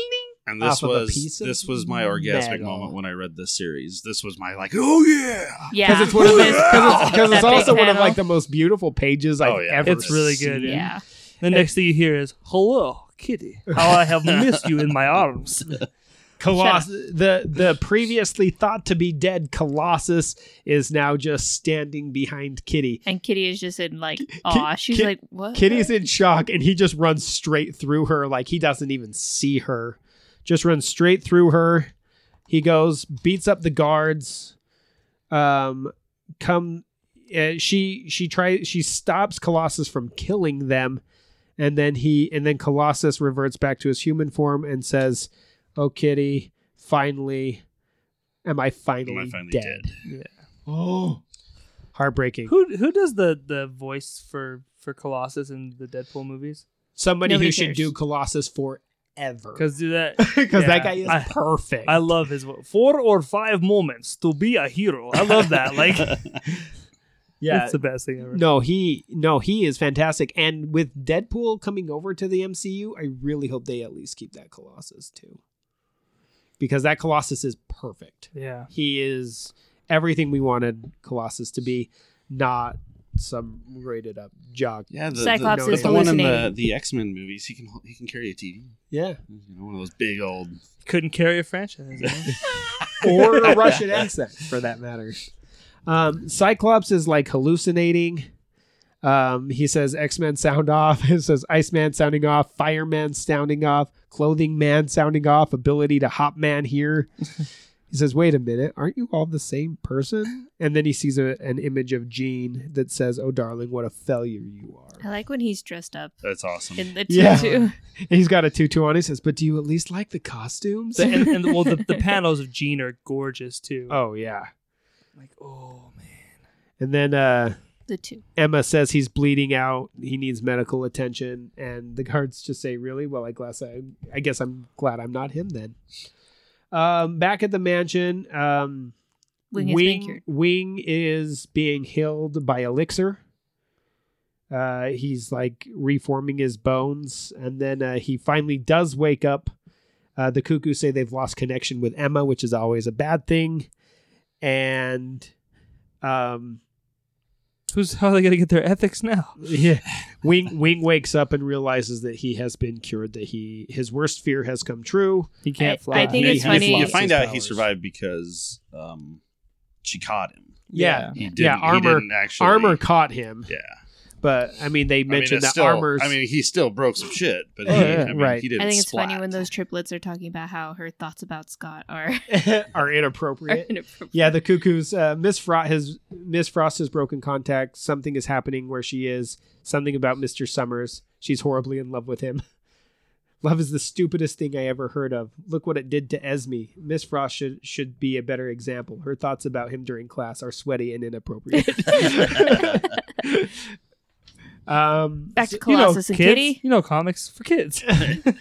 Kitty and Colossus are having a conversation. She needs to catch her breath because she's not only taken back by the So fact in that love. he's still alive, but also because that metal kind of messed her up a little. I like that she believes him really, really quickly though. I like that because I like that she tells him straight up. She's like, if you're some kind of clone or a I love robot that. or whatever, Yeah. that's fine. But if you're some fucking impersonator or shapeshifter, shapeshifter. she's like, you better tell me now because I swear to God. I'm just gonna kill you. Yeah. But then he's like, it's me, and she's like, I believe you. I don't know why, but I do. I And like she that. talks about transporting his ashes. And Yeah. he's like, you did that? thank It was you.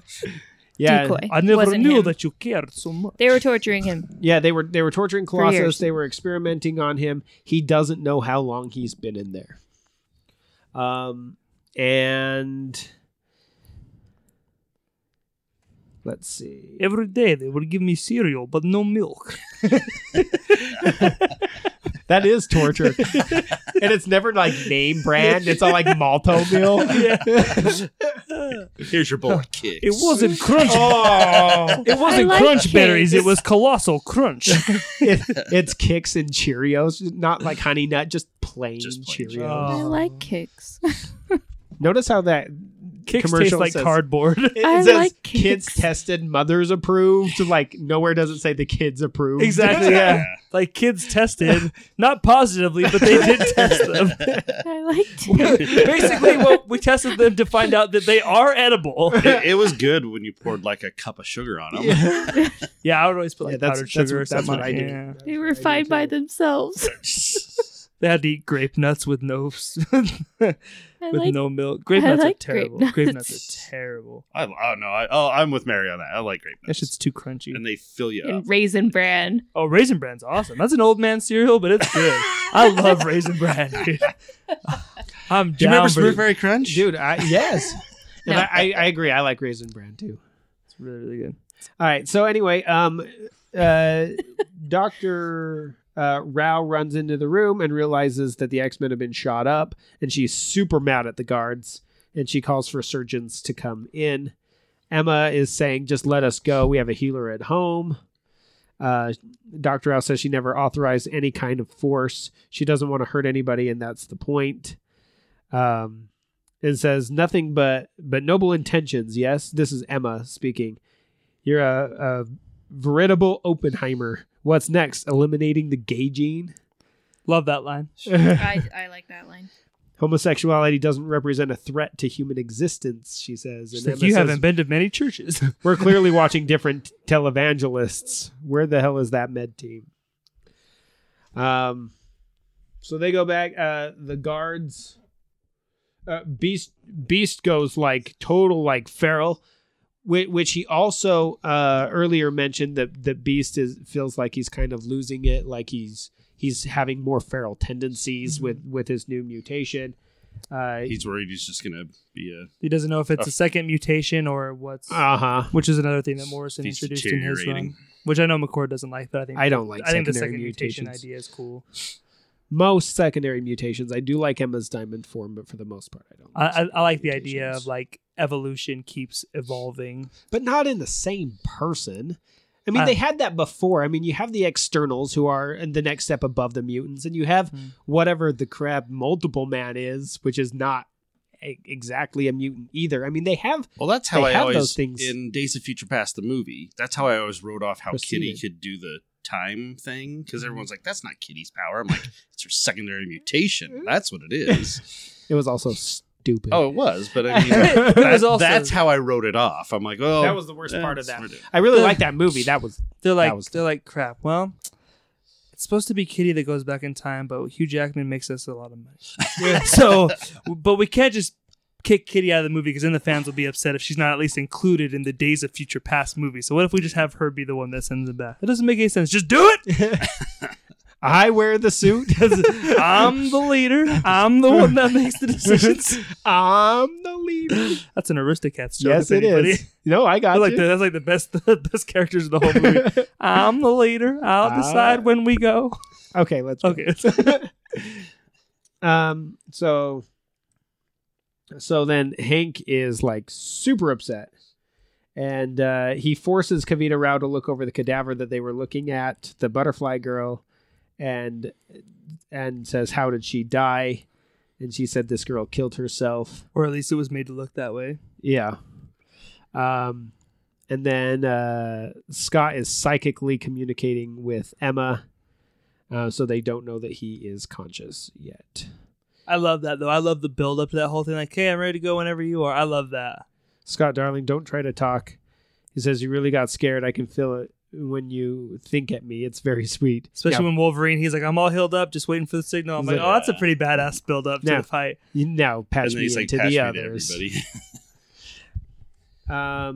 Then Hank and Rao continue their conversation. And then Hank basically says, "I scared you good, didn't I?" Like, oh, I'm not really Pharaoh. And then Scott's psychically communicating.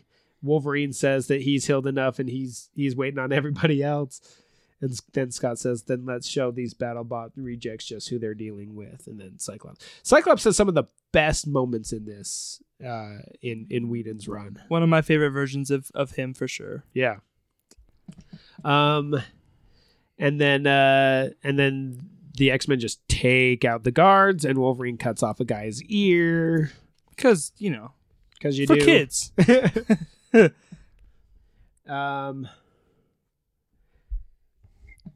Oh, and then Emma takes control of them because apparently the left ear that Wolverine cut off had their psychic scramblers on them, and so she took mental control over them, which is cool.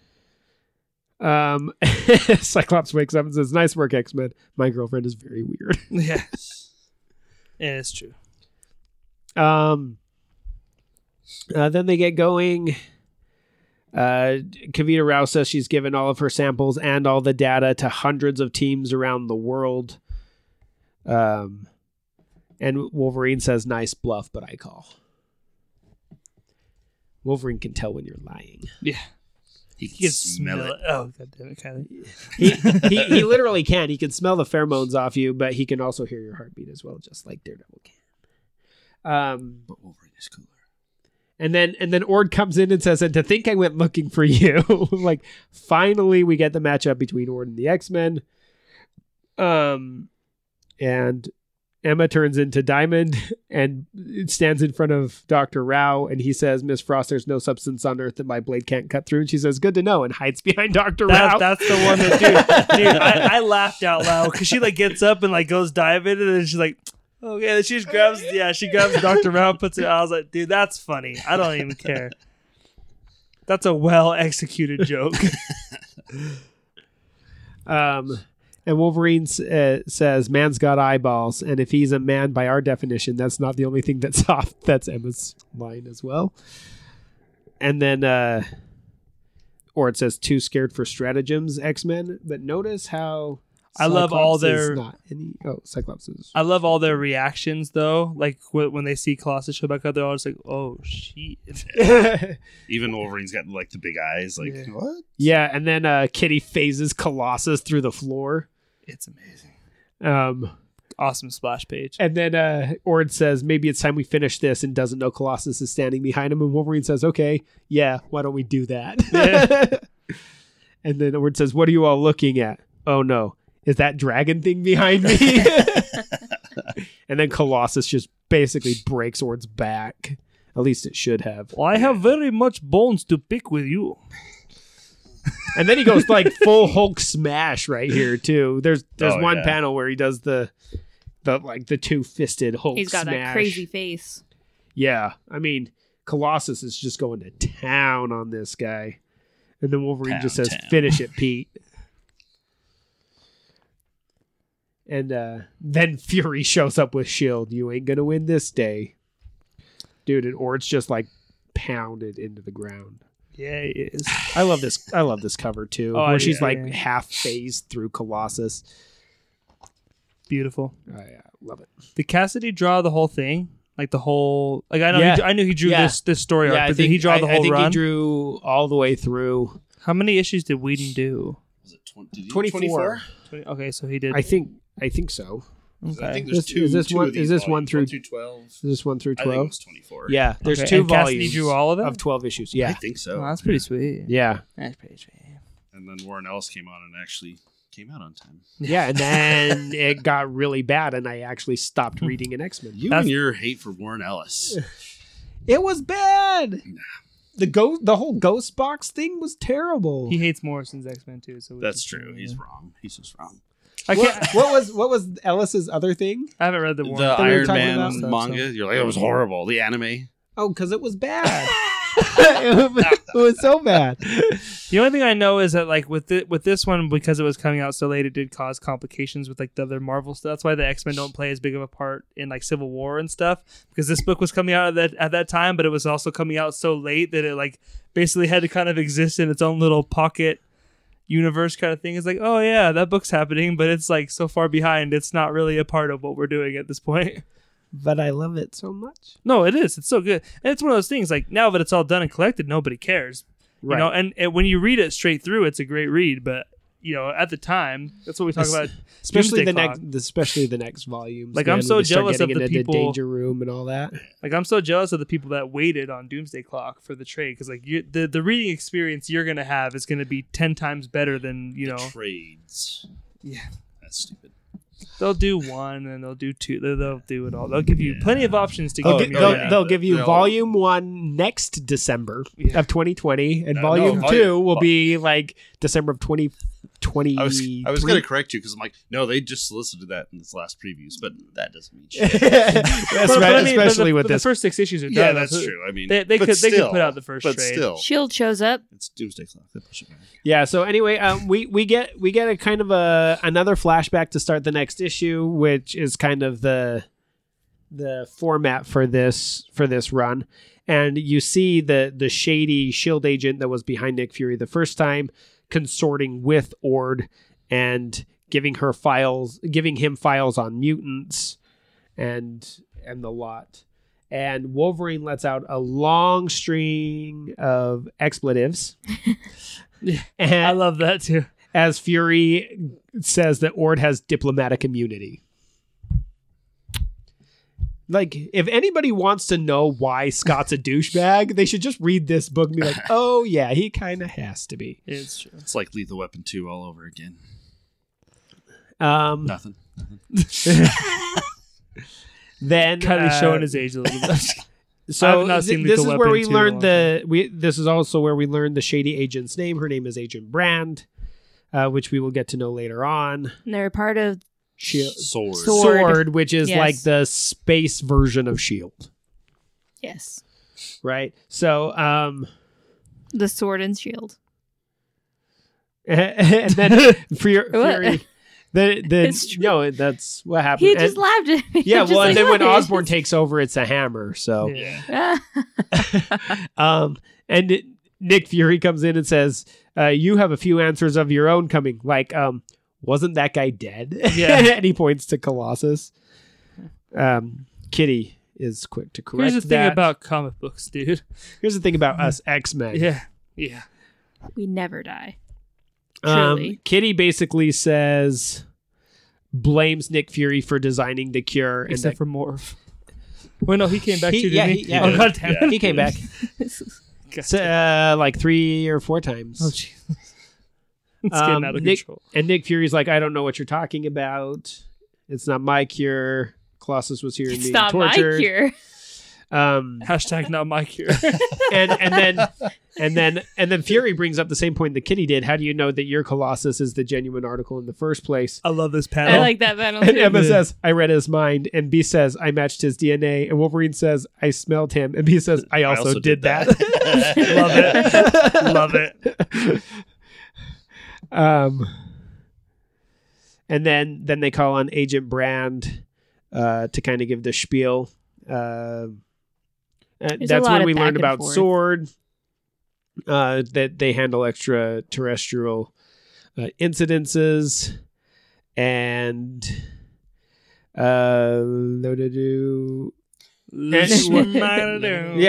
yeah. So then what she says is that basically they're trying to prevent a war from happening.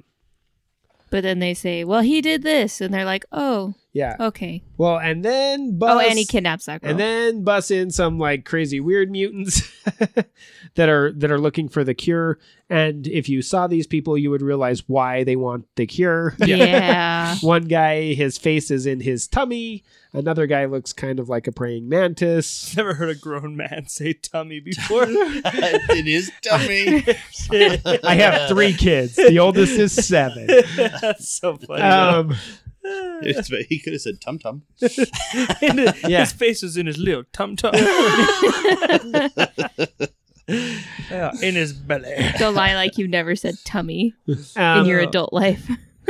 and then we get so now SHIELD is occupied by like these crazy mutants that are looking for the cure. Agent Brand says, "Where's Ord?" And we have a shot of Tildy, who says, "And that's all I have to say to you, you hypocrites. I don't even want tea or cake." That's adorable. So I mean, obviously she's hearing that from somewhere. Yeah. And then Agent Brand basically gets knocked out, and Ord goes for Tildy. Then it has the sweetest shot of the X-Men just standing over Agent Brand, and there's little like Lockheed in the corner, Oh, yeah, it's great. which I love. Yeah, he takes Tildy on the ship, right, and tries to make a run for it. Mm-hmm. Yeah. And then Ord tries to break out. He kidnaps Tildy, and Agent Brand explains that Ord is here because a mutant has destroyed his world, and it was probably an X-Men. Yeah, he's going to. Is going to destroy his world, and it's probably an X-Men. Isn't it Colossus? That's what they. It's Tildy. But that's what they imply, though, right? I don't think they imply it in that, but I Oh. mean, we're not going to talk about it in this one because it's not in this. No, it's not in this arc. But yes, that is something that proves to be Colossus. Well, spoilers for a book that came out over a decade ago. Yeah, yeah, you're past the statute of limitations on that. Doctor comes in and says, "Save her." Right? Yeah, pretty much. Save the day. Save the day. And Agent Brand lets Kitty know that she knew that Colossus was there the whole time. And she says Fury didn't. This is not his department. Ord came here with a declaration of war. The cure was diplomatic tap dancing till we could get a bead on which mutant it was. And Beast says, answer the question, was Dr. Rao aware that you were... And then she comes in and says, please, he's got Hildy. And it kind of breaks up the conversation. And Brand tells him that he's going to leave. This is another favorite part of mine. This is like this is like the nerdgasm moment. They go in favor and Colossus throws Wolverine. Yes, the fastball special, baby. So Ord's spaceship starts taking off. Wolverine turns and says, "You feeling rested up, Petey?" He says, "I am strong." He says, "Then I just got 2 words for you, bub." But he doesn't say flying through the air. But then we don't even get to see it. Then it's a 2-page spread of Colossus throwing Wolverine into the air. Shot him so hard the smoke spiral. I love it. It's beautiful. The smoke from the jet engine is swirling in the air. It's great. Oh. And I love him shoving his fist down his mouth. Yeah, Wolverine claws his way up to the hull of the ship, punches through the glass, shoves his fist into Ord's mouth, and says, "You bite, I'll heal. I pop, you won't." Land. And he's in custody. They bring in Ord. He's in custody. They're talking to Fury. Fury basically just shrugs everything off because he's a dick. and they go back in. Scott and Beast are talking about how lucky they were and about how they got Pete back. It was a great conversation too, though. It really is. And Scott asks Beast if he's going to use the cure, and Beast does not answer. He says, "I don't know yet," right? He says the cure. Beast doesn't answer, and then he says, "The cure, your sample's still cooling in," and he says, "I know, I don't know." Yeah. See, like this emotional stuff. This is what Last Stand really is. This is what gets. This is really what a lot of the X-Men movies have missed. Is it needs to be more about the relationships and less about the. And you can see they were trying so hard in Dark Phoenix, and they just failed. So yeah.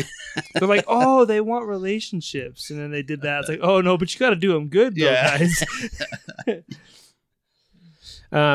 Basically, they continue their conversation. It's a really great conversation between Cyclops and Beast. And Beast says, "I'm not saying never," and Cyclops says, "I didn't ask you to." Yeah. And then Scott says, "So Pete," and Beast says, "Hell of a thing." He basically just tells him, he goes, as the leader, basically, all I'm asking is that you talk to me first. Yeah. Like, if you're going to do it, I'm not going to blame you for doing whatever you're going to do, but, like, keep me in the loop. Yeah. And it's those moments, too, that I think that Scott doesn't get enough credit for. There's a lot of those throughout, like, in between his tough guy douchiness persona. Yeah. There's always like a panel here or a panel there that shows just a little bit of, because he's not like a garbage human being. He's just a douche. like even during like the Messiah complex, when Hope and Cable were in the future and he didn't know what was going on, and he had to be the guy. He couldn't break. He had to put on a face. And then there's a panel where he's building a crib in the room, in the bedroom, and Emma's like, "What are you doing?" He's like, "It's the only thing I know to do. I don't even know how old she'll be when she comes back." Like, yeah. And there's just little moments really that I think that Scott doesn't get enough credit for. Peter and Kitty. Peter and Kitty are there. She's like, "What do you want to do now that you're out?" He's like, "I would very much like hamburger. I have been stuck for a long time with cereal with no milk." And Colossus talks about how I left the world in turmoil and I came back and it's still in the same turmoil.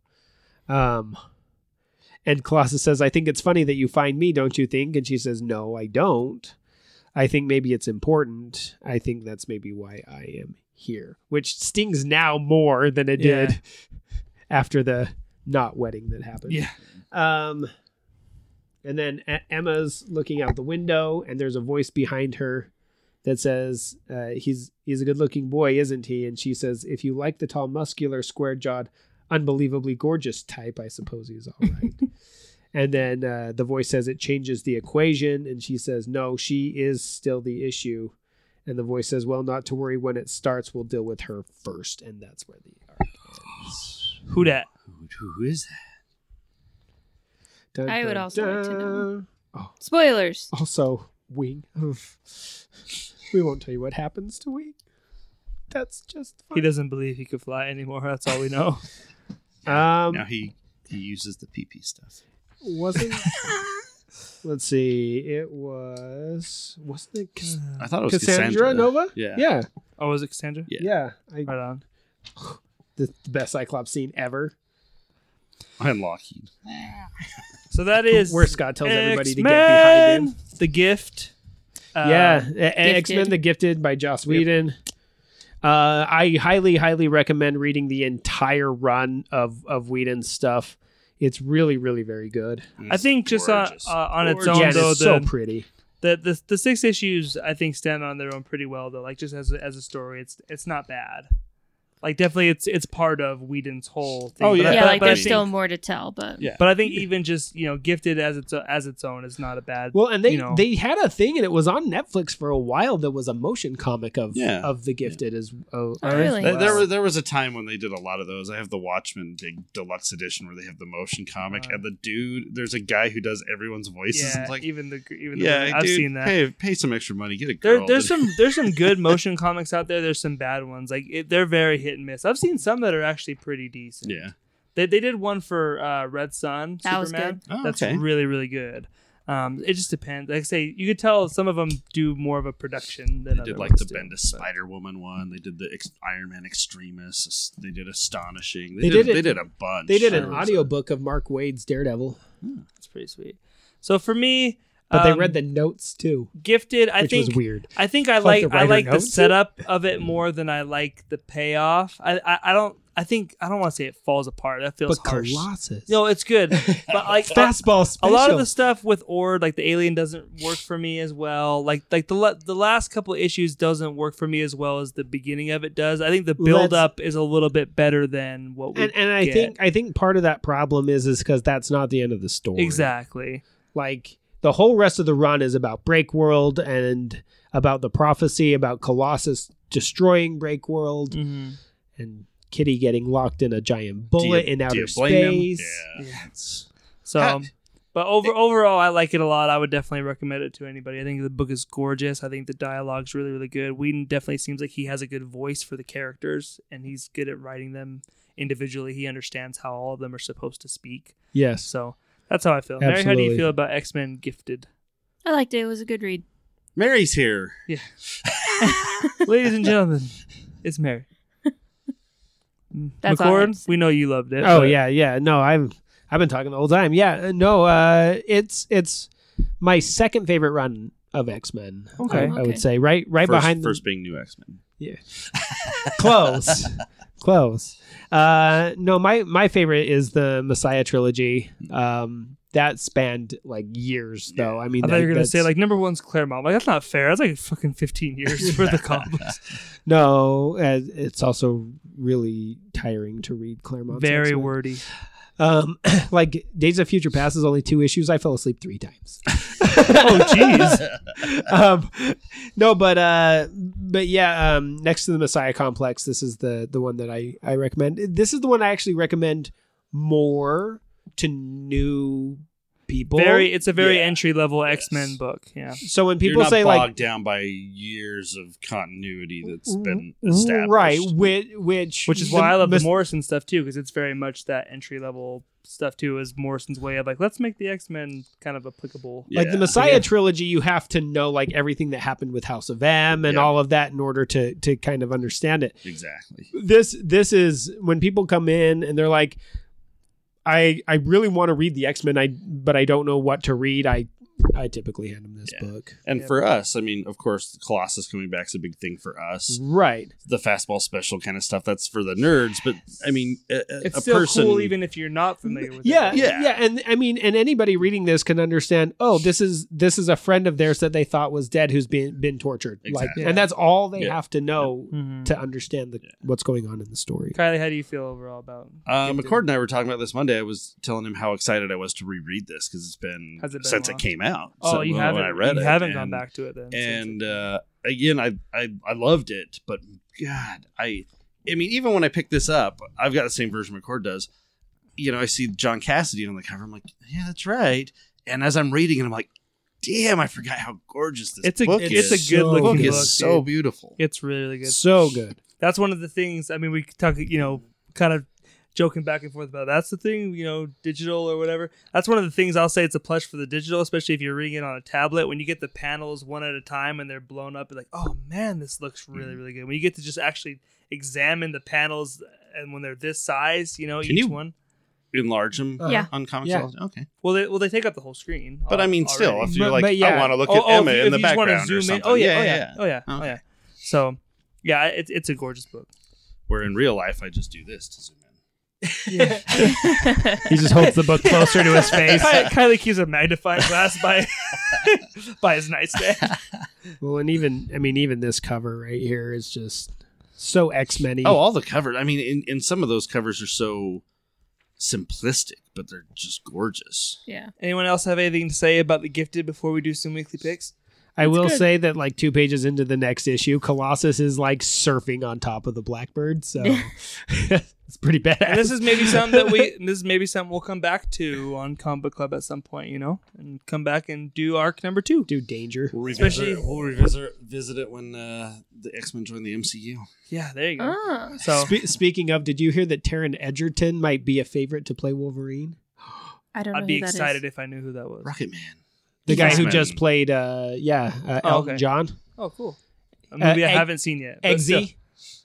Oh, Who? from The Kingsman. Kingsman. No, I I'd have never seen. seen it. Iggsy? Never mind. I'd You haven't never seen seen Kingsman? No, Oh my god. Ew. never watched. What do you think of Zac Efron as Cyclops? I'd be down. Yeah, Yeah. yeah, I can do that. I know Zac Efron. I can do that. He can sing Or- the song X-Men.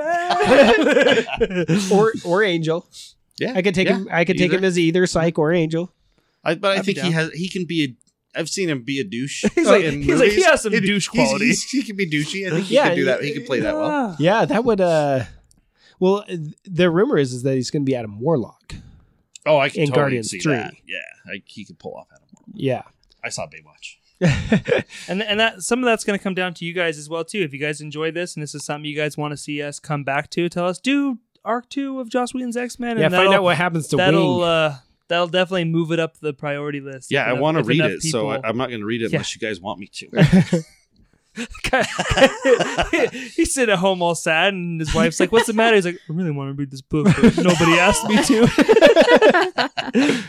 I can't do things unless I'm peer pressured into them. That's how I was raised. I don't make my own choices." It's high school all over again. So yeah, let us know about that. Weekly picks. Mary, do you have a weekly pick this week? I do. All right. It's a new webtoon. It's called Shiloh. It's a It's about thriller. a beagle. No. That's Snoopy. No, do you guys remember those movies? Shiloh. Shiloh. No. Was You it- don't know that movie? No. Oh. It was a movie, and it's It's a based really on a book. sad I know the movie. movie. Okay, it's a movie about a little cute beagle dog that was beaten by a guy. And a Yeah, kid no, I'm not going to adopted- watch that. That God sounds sad damn as it. hell. It is. But you gotta watch it. Anyways, it's called Shiloh. It's a thriller. Shiloh is a utopian kind of paradise place where everything good happens in the city, and if you leave the city, you're gonna get murdered or possessed by demons Jesus. or whatever. So we Sounds all like know every utopian we all story know ever. that how that Like works ever. out. And that's how I'll leave it because Okay. I don't That's what Agent know that X-Men much is, about it too. either because it's Fun only fact, 5 episodes I in. was almost named Shiloh. Really? Yeah. Interesting. It would have been horrible. Shiloh watches. McCord, you got a weekly pick? Yeah. That's not how you say his last name. No, No. That's the joke. That's a Oh. joke, yeah. Okay. Apparently, all my coworkers did not know how to say my last name. So Well, I it also was a- thought it And was now watches. for the rest of eternity, it is watches. Mine's going to be Agents of S.H.I.E.L.D. Sorry if I took yours. That's okay. I have another one. That was going to be my pick. Kylie comes with like 3 in the bag. No, seriously, Agents of S.H.I.E.L.D. right now is so good. Well, and specifically last week's episode. Oh my gosh. Holy balls. I cannot wait to see what comes What out of that now, because that's what I'm doing. I'm going home to watch it. Me too. No, it's crazy. We get to see the return of Leopold, which, if you don't know, that's kind of like Fitz's dark side that kind of comes out every once in a while. We also get to see Simmons' dark side come out, and she's. He called her like the ring from like the Exorcist. That's what she looks like, is like the possessed chick from the Exorcist, and she like rips out Fitz's heart and like shows it to him. Like, I mean, it's like very horror. Mm-hmm. It's a very horror genre, this episode. But the funny moments were like so funny. And Fitz, the dude who plays Fitz, should be in all things. Yeah. He should be cast. He should be cast in all the things. If you haven't seen Overlord yet, you should watch that because he's in that. Is he in it? Yes. Is he also just as awesome as always? Is that your weekly pick? No. No, because man, I mean, it is really, really very good. I'm very happy that I know that we're getting at least like 2 more seasons after this, and maybe even 3. So, yeah. So I'm excited to see where it goes. And if you dropped off either at the beginning because it wasn't very good, or in season 3 where it also wasn't particularly good, I highly urge you to go back and start now. 6. Okay. Go back to season 4. Watch it from then on. It has just been so good. 4 was the one, like halfway through season 1 it got good. 4 was like. Yeah, because that's when Leopold shows up. Yeah. And I mean, it looked like you had to work so hard to get. You guys like, because there's not a word for that. Yeah, no, it's just amazing. It's just so good. And this season there's a Fitz monkey. That was the season that started out with Ghost Rider. Yeah, and I was not happy because it was the Robbie Reyes. You've got the Darkhold. Then you got the Darkhold, and then it went into the Matrix. That's what I want to say, but it's not the Matrix. It's the mainframe. Yeah, there you go. The framework. There we go. Oh, and the mainframe. The framework. Insane in the mainframe. And that's when Leopold is introduced, and he's Hydra Supreme, and he is. And Agent Ward comes back again. But it actually worked better in that one because he wasn't really back. He was a computer simulation. Yeah. So I don't have a problem as with Agent Ward as much as people do. Like when Coulson killed him, I was like, well, when they turned him into Hive, like that was dumb. Like that season, season 3 was. I looked at it as they really like this guy, and they're going to try and keep him on the show as long as they can. Well, they should have just kind of kept him as crazy freaking Psycho Ward, and they should have kept him dead once Coulson killed him, because that was awesome. Kylie, what's a weekly pick? No one that hasn't seen S.H.I.E.L.D. knows anything that you guys are talking about. We should just do a S.H.I.E.L.D. episode. But it's so good. You guys should start a S.H.I.E.L.D. podcast. We should. Someone's probably Oh yeah. I'll rewatch the shit out of that again.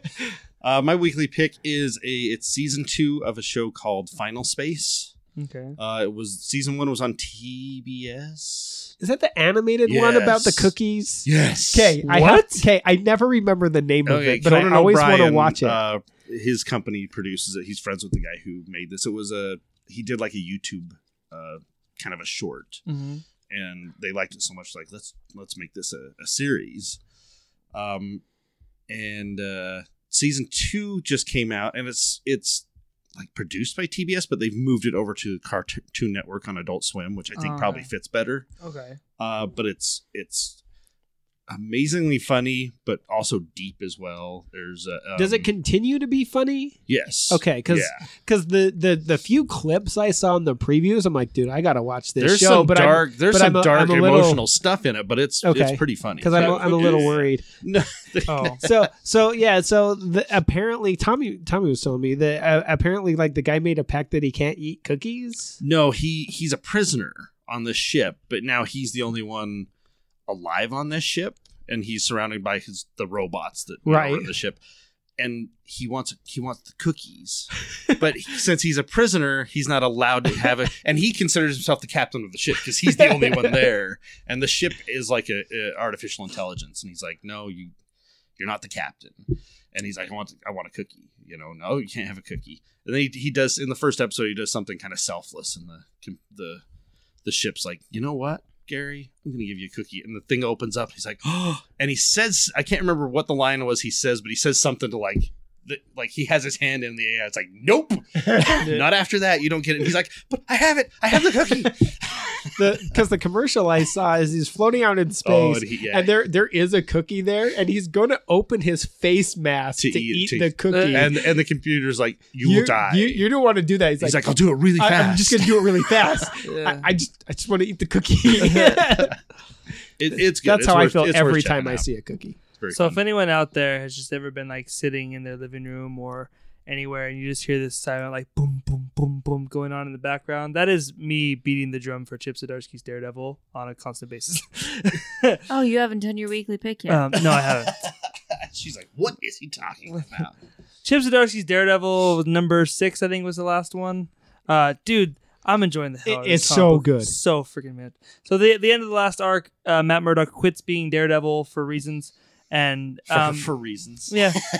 Well, I mean, I don't want to get into it too much, but basically, he's accused of murder, and a bunch of the other superheroes had to kind of step in, basically like, you need to be done. Murder. Yeah, he did murder. Well, spoilers. But anyway, so Matt Murdock's trying to live somewhat of a normal life. He's even not practicing law anymore, and he's trying to find somewhat of a normal life, but it's just he's a parole officer. Yeah, Chip Zdarsky's basically really playing with his inner turmoil and how like he can't get away from things that he knows he needs to be doing. And there's some panels in this issue that shows him at night still hearing all of the people that need help, and he's just sitting by his phone calling 911 and reporting crimes because he could hear as an anonymous tip line where they're happening because he can't help himself. And like it's just really really good. Trace this back to the one phone. Like, why does this guy know all this stuff's going on? It's Comics Guy. She star 6'7" that shit. You can't. Is that a thing still? You can't reverse it. It's impossible. That's what I read on the internet. It has to be true. Okay. No, I loved that panel. Dude, where he's just calling 911. Yeah. I'd like to report a robbery at this address. I'd like to report a murder at this address. Yeah. I'd like to report a mugging at this address. Like. There's a page that just shows him. And there's just all these words around I could him. have been doing this whole time, laying in bed. Yeah. But in Daredevil season 1, he explains why that didn't work. He's got a Pop-Tart in one hand. He's like sitting there watching. Got a beer in the other. Beer and Pop-Tarts, baby. Beer and Pop-Tarts. That sounds like a great name for a podcast. But did you read 7? I've read the most recent one, yeah. That was the most recent one. Did you see that there's a new Daredevil out there? Yes. In the streets. Yep. There's a copycat Daredevil out there somewhere. So yeah, it's really really good, man. If you're not reading the new Daredevil, I feel like everyone I've talked to like that is really go, oh yeah, it's really really good. But like nobody is like out there be like, you guys need to be reading it. But I feel like it's so good. I push that book a lot at the shop. It needs to be because it's really first trade out yet? No, because I mean the first arc just wrapped. I think you could probably sell the shit out of it. Yeah, because they're just barely starting the second arc. So. We had a young woman come in who read the first. I gave the first issue, and she came in and bought every subsequent issue that we had. Hell yeah! So she's like, "Yeah, I'm reading this now." That pretty much does it for us here this week. If no one else has anything else to say, first thing, Baba Booey. Yeah, Baba Booey, Baba Booey. We posted on our socials earlier, but just in case, which is also FOC_podcast on Twitter and Instagram, that if you're a fan of Kenny, who's been on the podcast many times, they have launched their YouTube channel, which McCord actually helped produce their first video, which turned out really, really well. We posted the link. We'll probably put it in maybe in the description for this as well, but it's We Are All Geeks on YouTube. Talking about video games. If you're into video games, man, check this out because I don't know anybody that knows more about that shit than Kenny does. Yeah. And no, those guys definitely know what they're talking about. We have a fourth host. However, she had some personal problems, so she couldn't be there for this one. But this was kind of our first launch. It's an E3 review. And then coming July 11th, we hopefully will be putting out a video a week. Cool. Nice. And it's basically just like a video podcast, but it's it's really insightful. I found it interesting, even not knowing really that much of what they're talking. You know what I mean? Kind of. So I imagine like they do. Exactly. They know what they're talking But, about like, for sure. When I work with Kenny, I always pick him for Oh, yeah. you know. But I mean, if you're a video game gamer, I infos. feel like that would just be like porn. Like, you know, I mean, they go all the way inside, like all the industry stuff and all the behind the scenes, and you know, not just what's coming out, but also the delays and why the delays and what's working and what's not. And Kenny's the man. They go pretty in depth in that. So next week we will be back here for our review of Spider-Man: Far From Home. I'm really excited about that. I got my tickets last night. So that is next week. As far as Comic Book Club goes, we'll be back here a month from now to talk about Forever Evil, because DC's doing their whole Year of the Villain, and we're going, they did that already, and we're going to talk about Forever Evil. So that is next month. Forever Evil is pretty sweet, but Yeah, it's okay. it's okay. I might enjoy it sitting down and reading all at once instead of taking like 9 months to read it. It's Jeff Johns and David Finch. It can't be that bad. I liked it quite a bit. So we're going to do that next month. Spider-Man next week. Got a lot of cool things going on. Check out the Nerd Dome podcast. That's Kylie's other podcast where they talk about things and stuff and Star Trek and other stuff. So that pretty much does it for us here. Until next time, I am Colossus. Mary is. I'm Mary. I'm McCord. And I'm Terry Grouse. See you guys next week.